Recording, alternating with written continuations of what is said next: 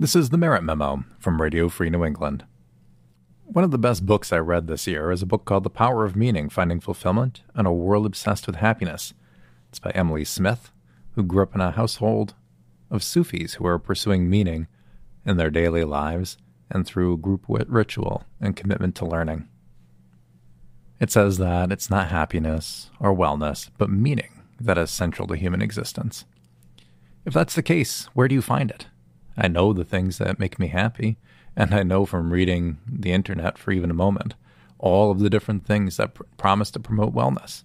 Whether it's the Mediterranean diet, the Nordic diet, the Atkins diet, the keto diet, whether it's Gwyneth Paltrow's Goop, Martha Stewart's Living, you've got a whole industry dedicated to happiness and wellness. But where do you find meaning nowadays? Seems to me that people used to go to church, go to synagogue, go to mosque to find meaning there. They would look to faith, traditions, ritual. But in the 21st century, those forces have stepped into the background. So where do you find meaning today?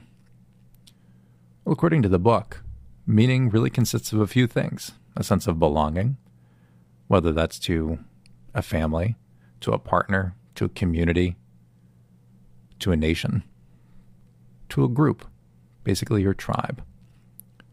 A sense of purpose, and she describes that in the way that Aristotle does, which is to cultivate the best qualities and to put them into practice. So purpose then means a bias towards some form of action. You develop your values, you develop skills, but then you put them into action. It's not just a Pinterest board of life wishes. It's something that you actually have to act on rather than just socking away.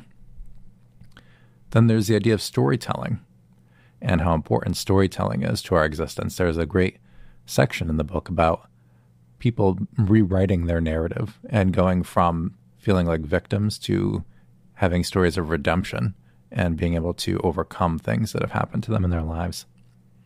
There's a focus on literature and philosophy, the classics, fiction, as a way to ground ourselves in the world today. There's the notion of cultures of community. There's the notion of growth, of not being the same and being stuck in one place your whole life, but of maturing and ripening with age and with experience. And there's the sense of transcendence and of being able to pick out the things that are meaningful in the world that make you feel like you're part of something bigger. That's a common theme lately, and the subject of David Brooks' latest book, which comes out this April, The Second Mountain, the sense of being able to be part of something that makes you forget yourself while also being the most yourself. So it can make you you. One of the things that The Power of Meaning dwells on is the concept of seeing the earth from outer space and focusing on nature while you're in the world. Archibald MacLeish, the famous poet, on December 25th, 1968, the day after the New York Times published a picture of the earth from outer space, wrote this comment: "To see the earth as it truly is, small and blue and beautiful, in that eternal silence where it floats, is to see ourselves as riders on the earth together, brothers in that bright loveliness, in the eternal cold, brothers who now know they are truly brothers." And that stuck out to me, and I hope that sticks out to you too, and I hope that this week you can have a sense of transcendence in your life. Once we put the mundanity of preparing wings and burgers and grinders for the Super Bowl aside, once we separate ourselves into the camps of people who are cheering for the Patriots or the Rams, let's bring ourselves back together in that spirit of transcendence, knowing that we are explorers together on this earth. Next week, I'm going to talk a little bit what that sort of mindset, the explorer mindset, might mean for us in terms of meaning and transcendence.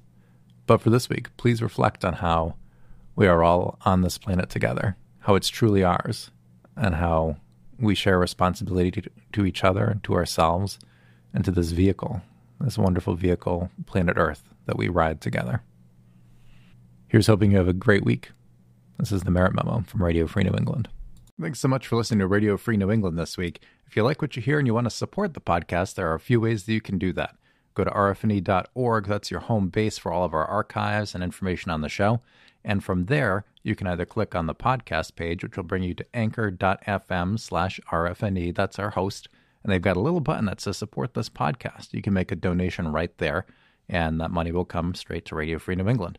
Or you can download on your Android or iPhone the Radio Public app and listen to the podcast through there. They have a feature called Paid Listens, which just means they put a little ad either before or after the podcast, and that ad generates funding for the show. So you don't even have to spend a dime to donate to Radio Free New England that way, but it would make a big difference in helping us grow our podcast and helping us keep our lights on. Thanks so much for listening, and until next week, remember to visit rfne.org for all of our past archives. Take care.